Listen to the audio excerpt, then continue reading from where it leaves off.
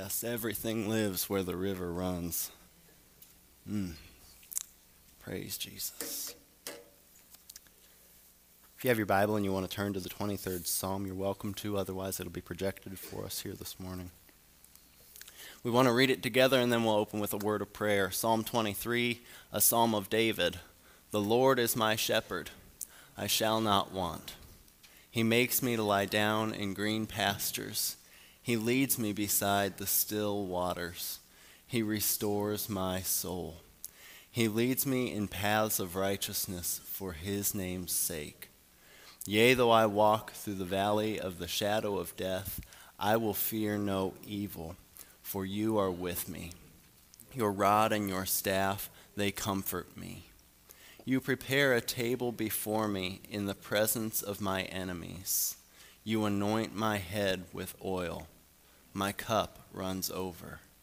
Surely goodness and mercy shall follow me all the days of my life, and I will dwell in the house of the Lord forever. Let's pray. Heavenly Father, meet us here. Yes, Lord, meet us here. Father, this morning we come before you,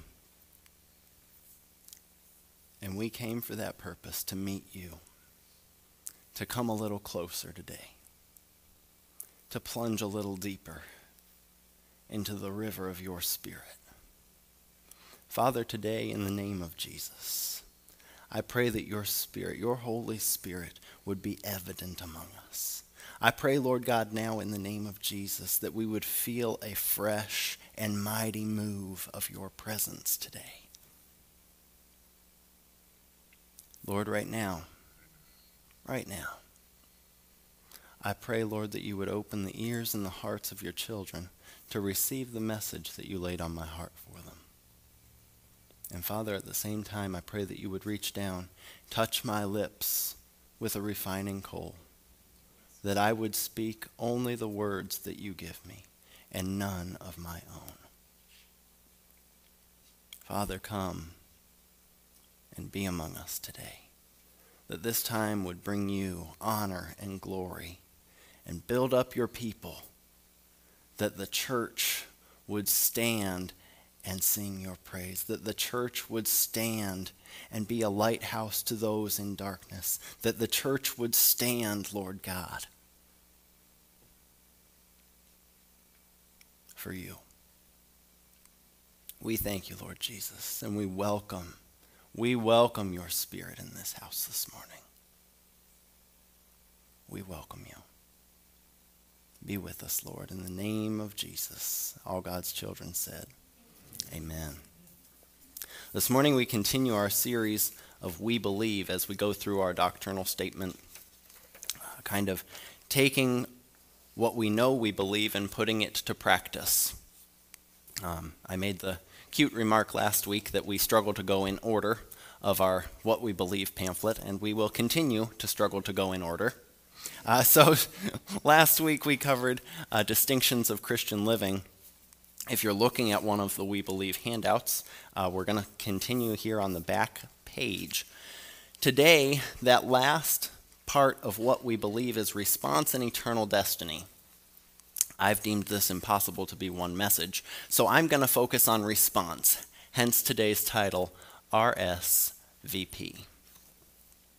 I want to read to you directly from our statement, just the response half. We believe that God desires everyone, everywhere, to believe the gospel by turning to him in repentance and receiving the Lord Jesus Christ. So today we're going to look first at, what are there here? 7 invitations that Jesus extends to us. And then we're going to go deep. Everybody good with that? All right. So I want to point out to you 7 invitations. These are probably all invitations that you've probably come across before. But I think that they're important to get a grip on. So I use this verbiage. You're cordially invited to do these 7 things. You are cordially invited to come and rest. Matthew 11:28 says, "Come unto me, all you who are weary, burdened, and I will give you rest." That's an invitation. Come to me. When you're burdened, when you're heavy, when you're tired, when you're worn, all those things that happen to us as a result of daily life, right? So, in the morning on rising, bless his name and say, "Thank you, Lord, for giving me breath, giving me life, putting me in this day." And then at night, when you're wiped, come unto me, and I will give you rest. You're cordially invited to come and take your inheritance. Now, this one is a little bit of a futuristic invitation, but there's a part that's for today also. Matthew 25:34. "Then the king will say to those on his right, 'Come, you who are blessed by my Father, take your inheritance, the kingdom prepared for you since the creation of the world.'" Okay, this is Matthew 24:25. Gets into a little bit of end times prophecy, gets into a little bit of walking into the kingdom. But this is also for today, because this points to us. This points out to us what's waiting. This is a hope passage. This tells us that when we die as believers, our final resting place ultimately is not the grave, but that our final resting place is in heaven. Right? In the flesh, the final resting place is the grave. But there's more. Ain't no grave gonna hold this guy down. So come and take your inheritance. That's the invitation. How about this one? I love this one.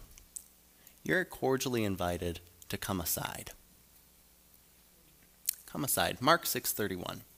"Then because so many people were coming and going that they didn't even have a chance to eat, he said to them, 'Come with me by yourselves to a quiet place and get some rest.'"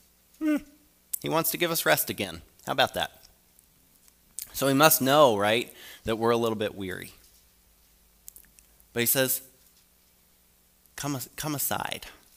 There's a lot of hustle and bustle going on around you. Why don't you just step over here for a minute and just be, right? Just be. You're cordially invited to come and follow. If you're a Chosen fan, my favorite words in The Chosen is every time Jesus looks at somebody and says, "Follow me." Whoo! I mean, it makes me want to dance every time. Yes! Follow him. Yes! Come and follow. Mark 10:21. Jesus looked at him and loved him. "One thing you lack," he said. "Go and sell everything you have and give to the poor, and you will have treasure in heaven. Then come, follow me."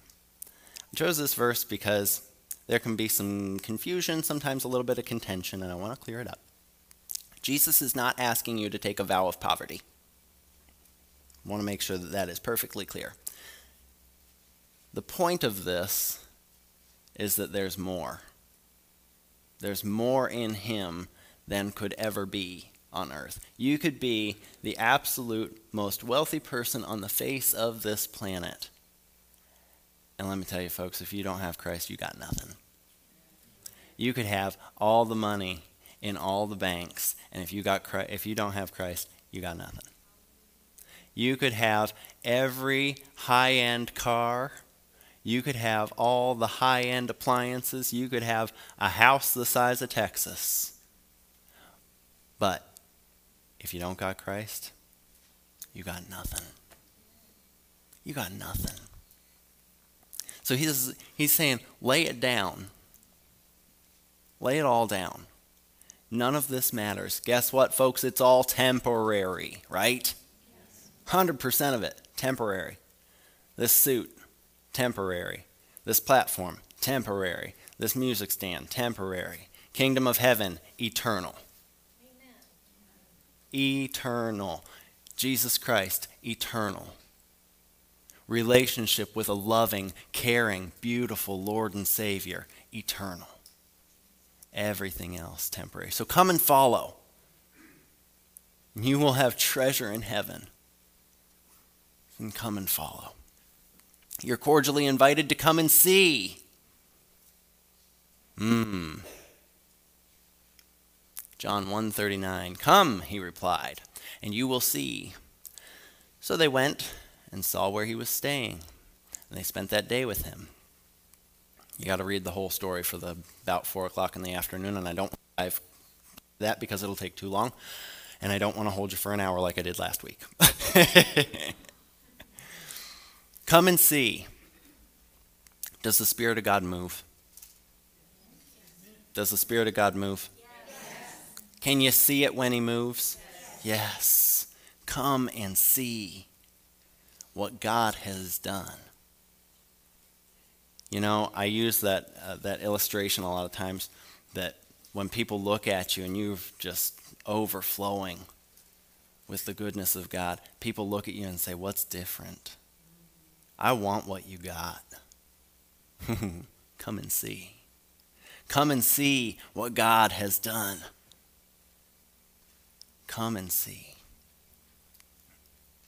Come and drink.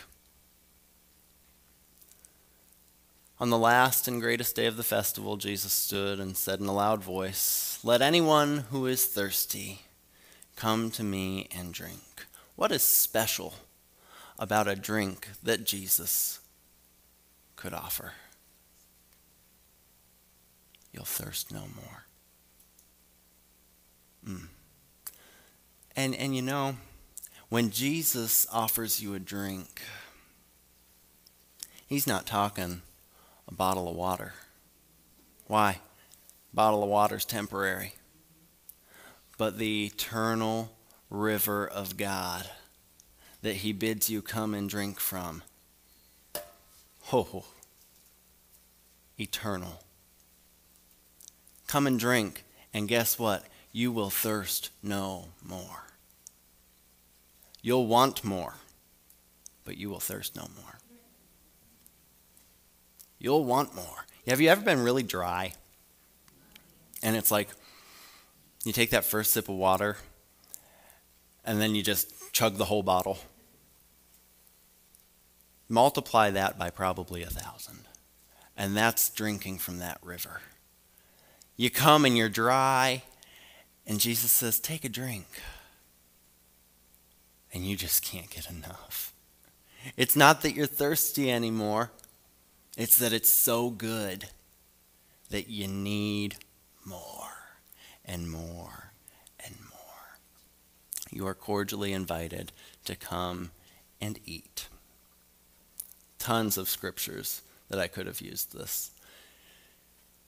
John 21:12, Jesus said to them, "Come and have breakfast." None of the disciples dared to ask him, "Who are you?" They knew it was the Lord. But Jesus invites us multiple times in Scripture to come and eat. This is one. Of course, anytime that you read about Passover, he's inviting all of us. In fact, we were just invited to come and eat this morning, weren't we? He said, "Come to the table, kids." And here's the beautiful thing, is this is another one that is for now and later. Because on the great and glorious day, when Christ returns, I'm going to give away the rest of the message. Man, jumping the gun. But you know what? It's all right. We know what's coming, don't we?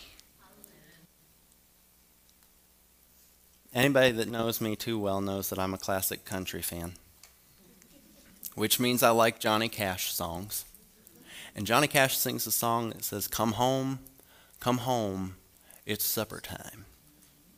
And he talks about how he knows that one of these days the Lord's going to call, and it'll be the greatest supper time of them all. And he'll say, "Come on home, kids, it's supper time." Oh, doesn't it just excite you a lot? Come on home, kids, it's supper time.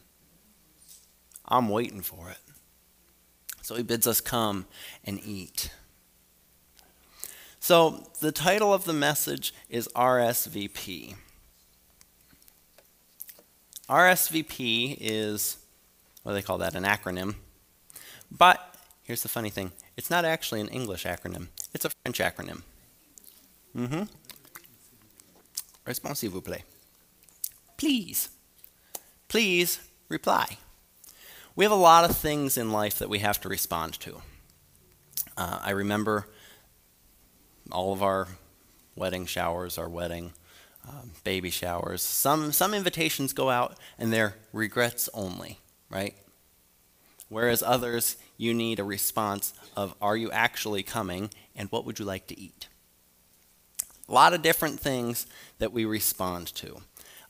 On the next section of your notes page, you'll see that there's not really any prompts. Reason being, I want to give you space to take your own notes there. And I know that it's not a lot of space. Write small. But there's a lot of things that we have to respond to. But none near as important as the response that we're going to talk about today. With that, there's a few things we should talk about before the party. Okay? So I want to take you to Matthew 25, and we're going to read the parable of 10 virgins. Marin, would you be able to click through these since I'm going to read out of my Bible? Thank you. Matthew 25. At that time, the kingdom of heaven will be like 10 virgins who took out their lamps and went out to meet the bridegroom. 5 of them were foolish and 5 were wise. The foolish ones took their lamps, but did not take any oil with them. The wise ones, however, took oil in jars along with their lamps. The bridegroom was a long time in coming, and they all became drowsy and fell asleep. At midnight the cry rang out, "Here's the bridegroom! Come out and meet him!" Then all the virgins woke up, trimmed their lamps. And the foolish ones said to the wise, "Give us some of your oil. Our lamps are going out." "No," they replied. "There may not be enough for both us and you. Instead, go to those who sell oil and buy some for yourselves." But while they were on their way out to buy the oil, the bridegroom arrived. The virgins who were ready went in with him to the wedding banquet. It's supper time. And the door was shut. Later the others also came. "Lord, Lord," they said, "open the door for us." Scariest words in Scripture. But he replied, "Truly I tell you, I don't know you. Therefore keep watch, because you do not know the day nor the hour." Keep watch. So before the party, a couple things we should learn from this passage. Be on guard. Stay alert. Be ready. Something great is coming, but there's something required of you. Preparedness. Okay? I happen to really like oil lamps. I just think they're neat. Obviously, in today's world, there's not a huge need for them, but I've got several throughout my house. And when we lose power, I tend not to go for the battery-operated lantern, but I use the oil lamps. They're cozy, they're soft, they produce heat. And if you know me, you know I'm always cold, so I'm looking for heat. But I go to this oil lamp, and it's real neat. How many of you have experience with oil lamps? All right, just checking. So you all know what happens when there's really not enough oil in that basin, right? The flame starts out nice and strong, and slowly, really, really slowly, fades down and down and down. And you know, sometimes if the lighting in the room is just right, you almost don't even notice that it's going out because it's so gradual. But if you're paying close attention, then you know I need to get my oil before my lamp goes out. That way I don't have to strike another match. Be ready. This passage, I could go on about this passage for hours because there's so much to it. But the takeaway that I want you to really hold fast to is the part that goes, be ready. All right? Jesus has already sent out the invitations. And we're going to talk a little bit more about that toward the end of this message. The invitation's already been put out. So you have the invitation, we'll say it's hanging on your fridge. And the R.S.V.P date is any day. Be ready. You've got to be ready for the party. What if the party's at your house? You're going to be ready, right? Be ready always. That's what I want you to take away from that. Stay in the book of Matthew. Go back to chapter 9.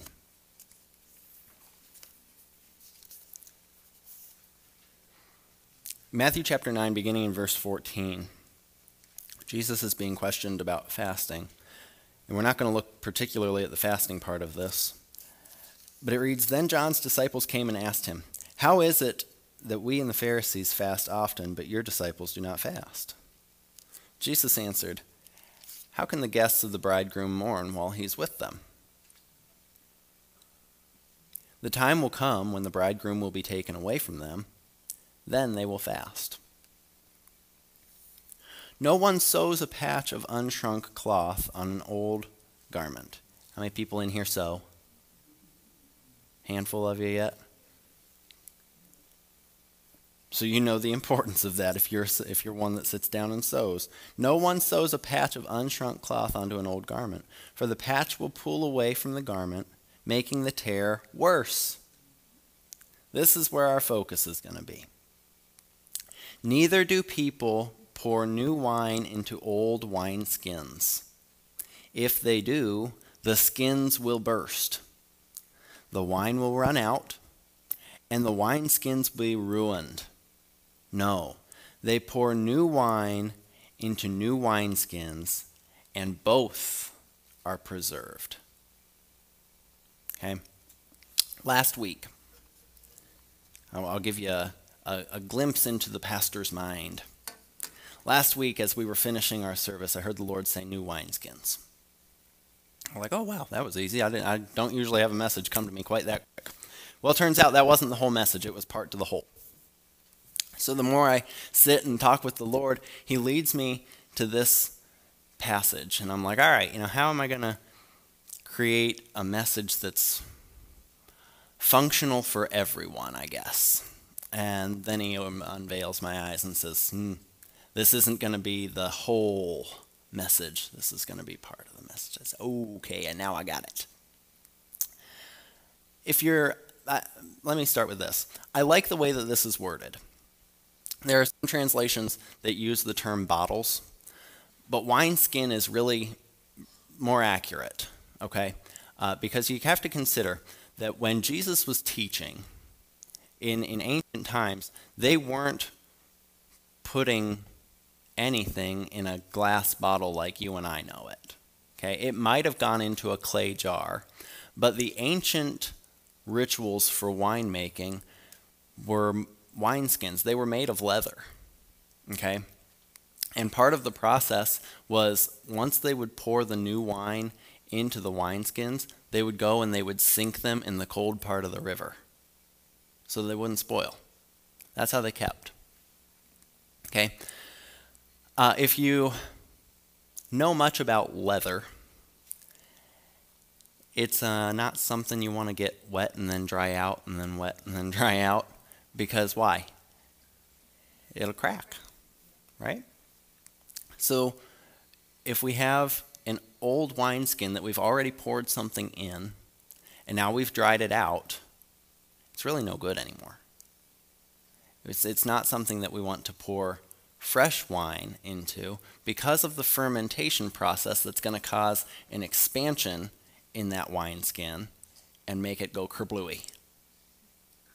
Kerblooey. It'll pop. All right?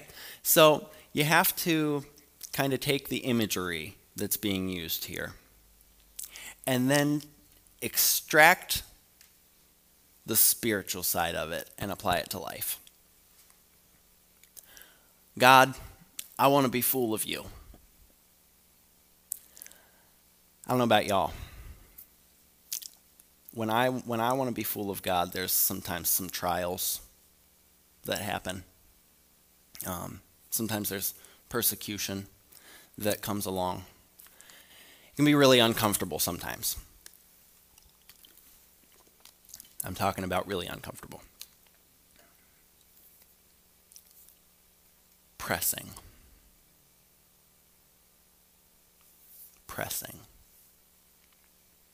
I'm kind of like a cluster of grapes in a press. And when I say, God, I want to be more full of your spirit, God says, all right, son, I'll make you full of new wine. And I'm going to have new wine flow out of you. Go change your wineskin. Why? Because the old man has passed away, and a new man lives in Christ. Amen? You can say that louder. Amen?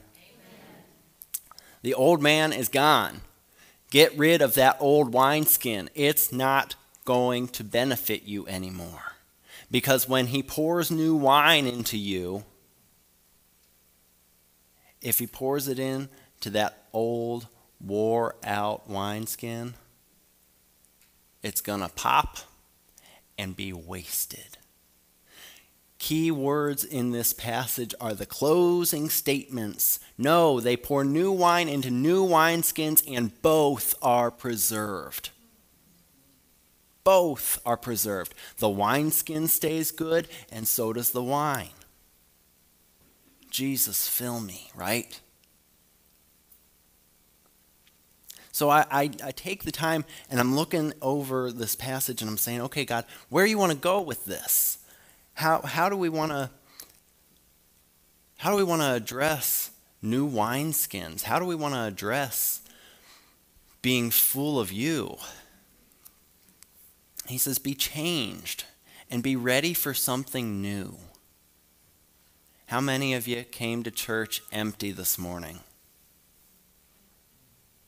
You come empty?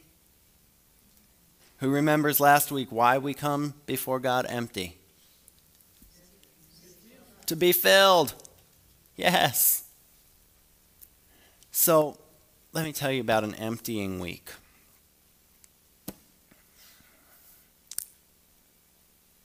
I learned about emptiness this week. It was a trying week. Our family has dealt with a lot of loss in the last year and a half. And yesterday we laid another one of my mom's brothers to rest. And let me tell you, folks, I met the Lord this week with emptiness every day.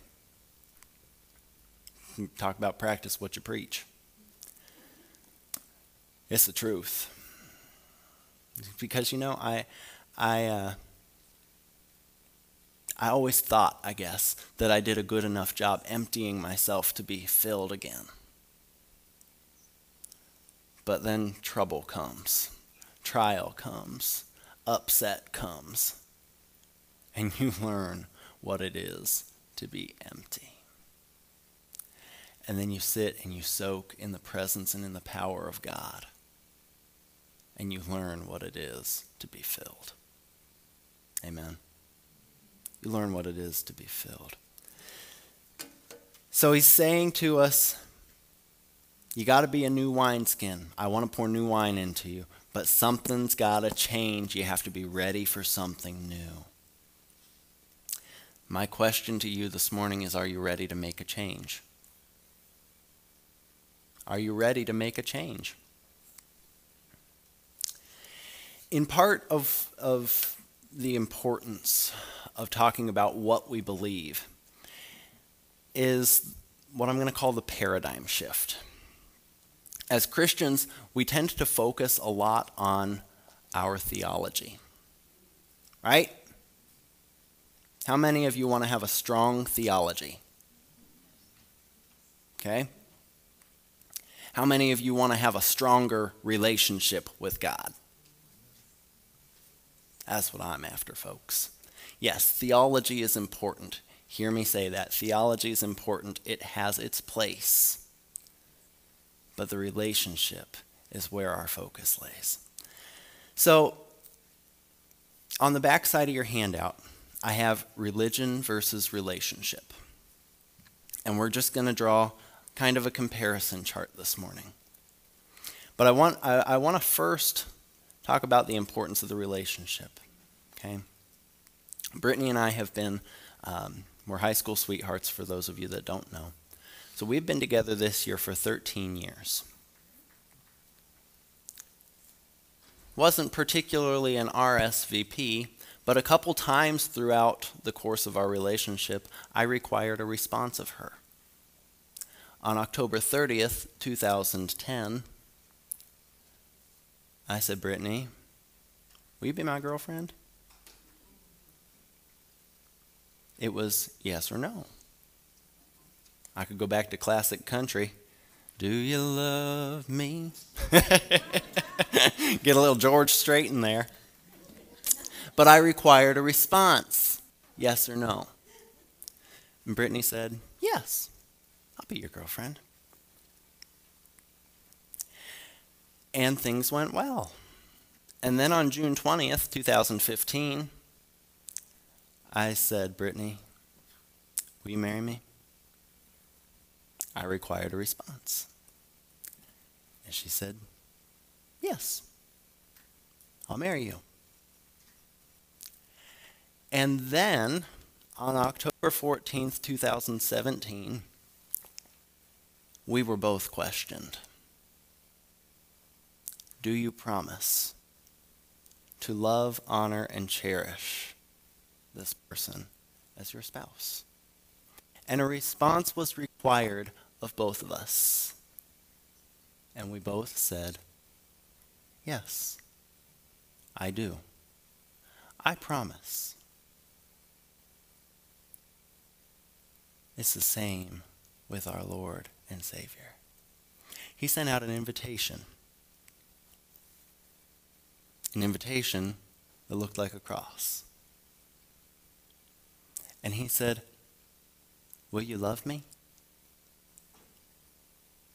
And it's up to us to answer yes or no. And we have to make that decision every single day. Will you love me in the good times? Will you love me in the bad? Will you love me when you're sick? Will you love me when you're healthy? I want you to really hone in on the relationship side of this. Okay, so religion versus relationship. Here we go. Here's what religion's going to tell me. Religion tells me that God is really hard on me. If I read the Bible religiously, I'm going to pretty easily find that God has some wrath. It's always just, I will say that. God is always just. But we see in Scripture that God can get angry. And religion tells me that God's always beating me up. You sinned again. You sinned again. You sinned again. Think about the Pharisees and all of the things that they put the Jewish people through. You're doing wrong. You're doing wrong. You're doing wrong. The Pharisees were the religious people, right? Always looking at how God's beating you down. Religion tells me that I should measure myself against myself and against others. You could have done better. Could have done better. Don't you understand how this person would go about that? Don't you understand how they would do that? You could do it better. You could do it more like them. Religion teaches me that I should stand on knowledge, theology.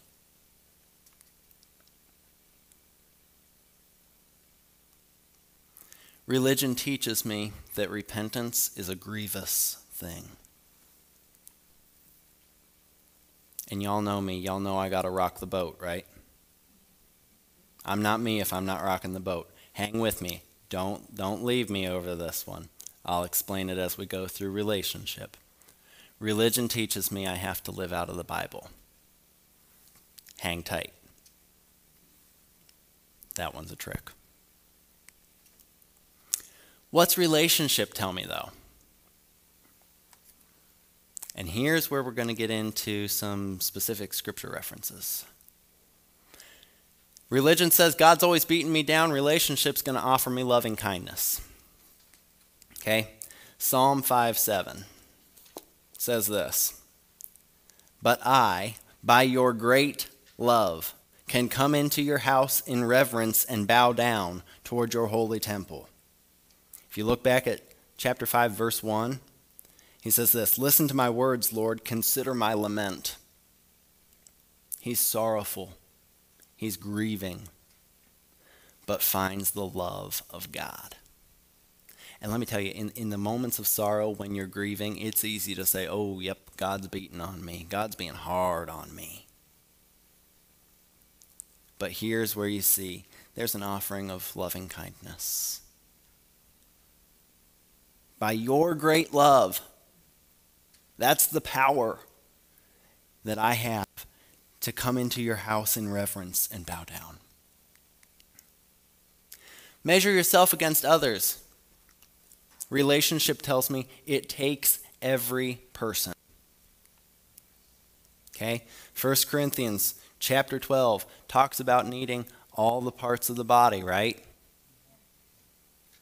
Can the eye say, I'm not needed and just stop being an eye? No. This morning when I got up, I was thinking about this passage specifically. And I was thinking back to the time that I broke my hand. Okay? When I broke my hand kind of severely. Had to have surgery on it to repair it.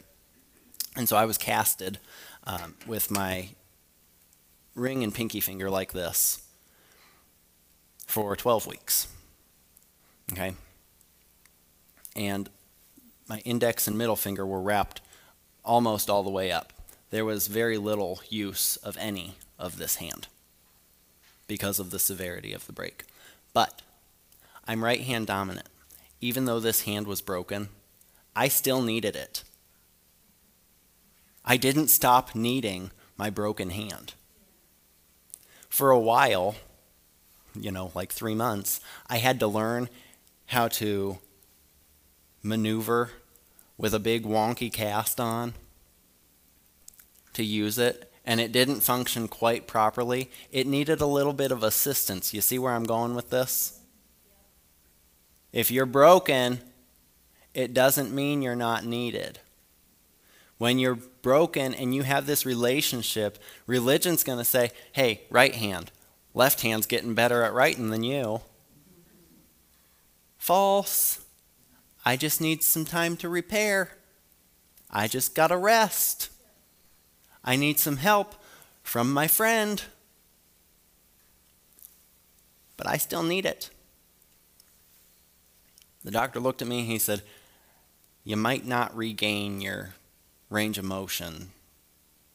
And I said, I'm a pianist, I better. He said, oh. It takes every person. I did, by the way, regain my entire range of motion.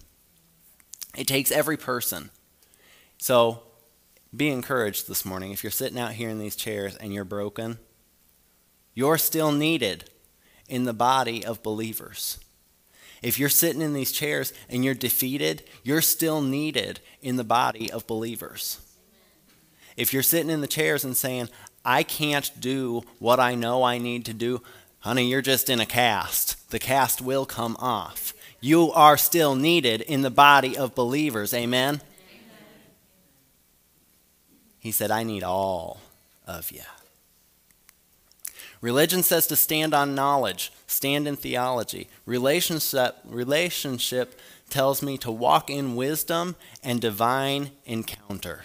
Proverbs 3:5, one of my absolute favorite verses.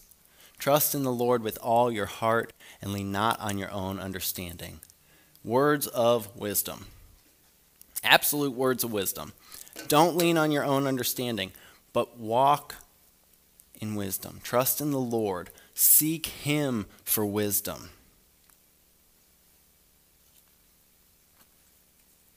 The book of James, chapter 5, verses 14 to 17.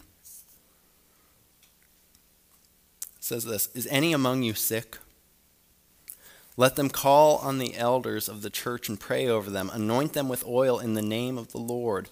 And the prayer offered in faith will make the sick person well. The Lord will raise them up. Remember last week we talked about speaking to the mountains? Oh, move! Gone. Why? Because of the name, because of the blood, because of the power and the authority of Jesus Christ that resides in us. Speak to the mountain, it will crumble. Walk in wisdom and divine encounter. When you come before the Lord seeking something, that's what I like about this passage here in James, is it talks not only about being wise. If you're sick, don't sit there and be sick. Come, be prayed for, be anointed. Let prayers be offered in faith, and let the faith make you well by the hand of God. That offers some wisdom, but it also offers the divine encounter. Why? Because when you come forward in faith, expecting to meet Jesus here, who are you going to meet up here? Jesus. Say it louder. Jesus. Yes, you're going to meet Jesus here when you come expecting. Now, if you come and you're not expecting to meet him, if you come and you're just expecting to meet me here, you're probably just going to meet me here. But if you come in here and you're expecting to meet Jesus, Jesus is also expecting to meet you. Jesus is also expecting to meet you. He sees your needs. He knows your heart, but he wants you to expect to meet him. Be expecting. Walk in wisdom and divine encounter, not just theology. Repentance is a grievous thing is what religion taught me, but relationship taught me that the restoration of our unity should be celebrated. The Gospel of Luke, chapter 15 says, how much more is heaven going to rejoice over one sinner who repented than over a righteous man who found no need? One sinner who repented, and let me tell you folks, all heaven goes wild. All heaven goes wild. That's good news, isn't it? Here's the big one. Religion tells me live out of the Bible. I left one key word off intentionally, just to scare you. Religion tells me live out of the Bible alone. Here's what I'm telling you. Relationship says live freely out of the Holy Spirit. I love that giggle, yes. Amen, sister. That's what I call a glory giggle. That's when the power hits you and you just can't help it. Yes, live freely out of the Holy Spirit. Where are you going to find him? Let me tell you what. This is a firm foundation. Really firm foundation upon which to build. So, Theology 101, right here, 66 books of really strong theology that testifies to divine encounter, that testifies to the goodness of God, that testifies of so many things. This is good, solid framework. And then you take the next step. So, note that live freely out of the Spirit does not have a single scripture reference. That's because I could not fit them all on the screen.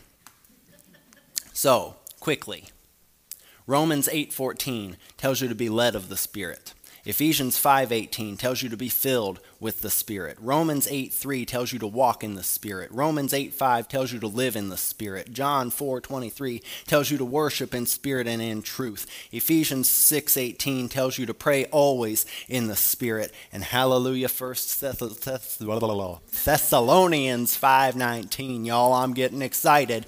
1 Thessalonians 5:19 says these words, do not quench the Spirit. Oh, I wish those words were in bold. They are, that's right. Do not quench the Spirit. Invite him. Respond to him.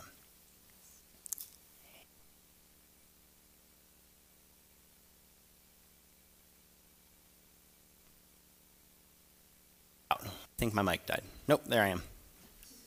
So the invitations are out.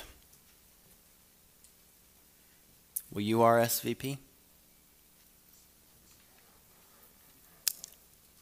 I want to ask you this morning if you need to send in your initial R.S.V.P. card.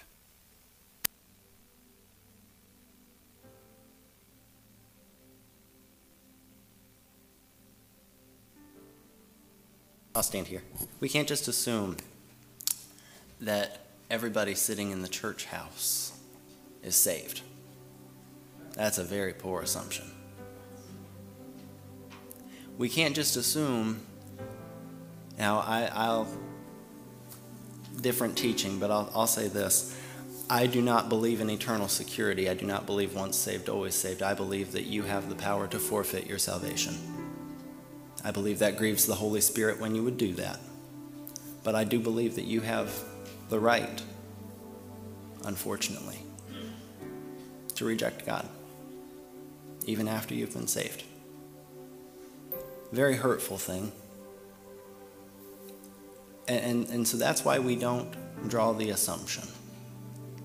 Because I only know about my walk with God. I don't know about any of yours. I only know what you share with me. And so this morning, I want to invite you, if you need to turn in your first R.S.V.P. card and say, yes, today I want to commit my life to Jesus Christ for the very first time. If that's you, I want you to think about it for a minute. And I also want the rest of you to be thinking about this. Maybe I've been off track for a while. Maybe I'm not where I should be. Maybe I sent my R.S.V.P. card in 20 years ago and it lost its luster. Maybe I need to give God a call and just let him know I'm still planning on it. I'm still planning on being there. I want you just to bow your heads and close your eyes. Every head bowed and every eye closed across the sanctuary this morning. Because this is a personal thing. And know this, that when I ask these questions, I'm not asking to judge you. I'm not going to single you out after service. I'm not going to do any of that. But what I am going to do is I'm going to commit to pray for you. So with every head bowed and every eye closed across the sanctuary, if you want to just take that moment and say, for the very first time, Lord Jesus, I want to give you my heart, just stick your hand up.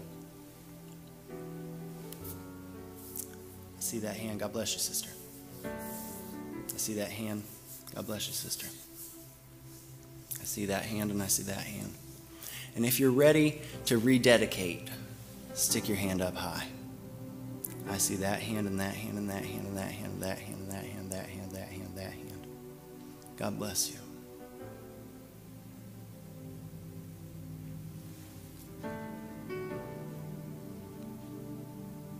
Folks, all of heaven's rejoicing this morning. And so here's what we're going to do. I'm going to ask you this. If you're ready to make that wineskin new, if you're ready to receive a fresh outpouring of the Spirit, if you're ready to walk in everything He has for you and more, stick those hands up. I want to pray for you. Yes, and I see all of those hands. And Father, right now, in the name of Jesus, in the name of Jesus, release your power through this building, Lord God. Release your overshadowing glory upon the children that stand before you this morning to say, I want more. Father, right now in the name of Jesus, impart to them every gift that they're waiting on. Impart to them wisdom. Impart to them peace. Impart to them, Lord, a heavy outpouring of your Holy Spirit. Let it rain, Lord Jesus, over all of this house today. Let your fire fall on the children that stand before you, waiting in expectation.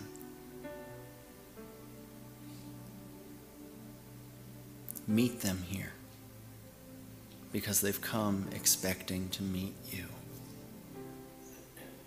Father, reassure us in trying times. I know that you do. I know firsthand that you do.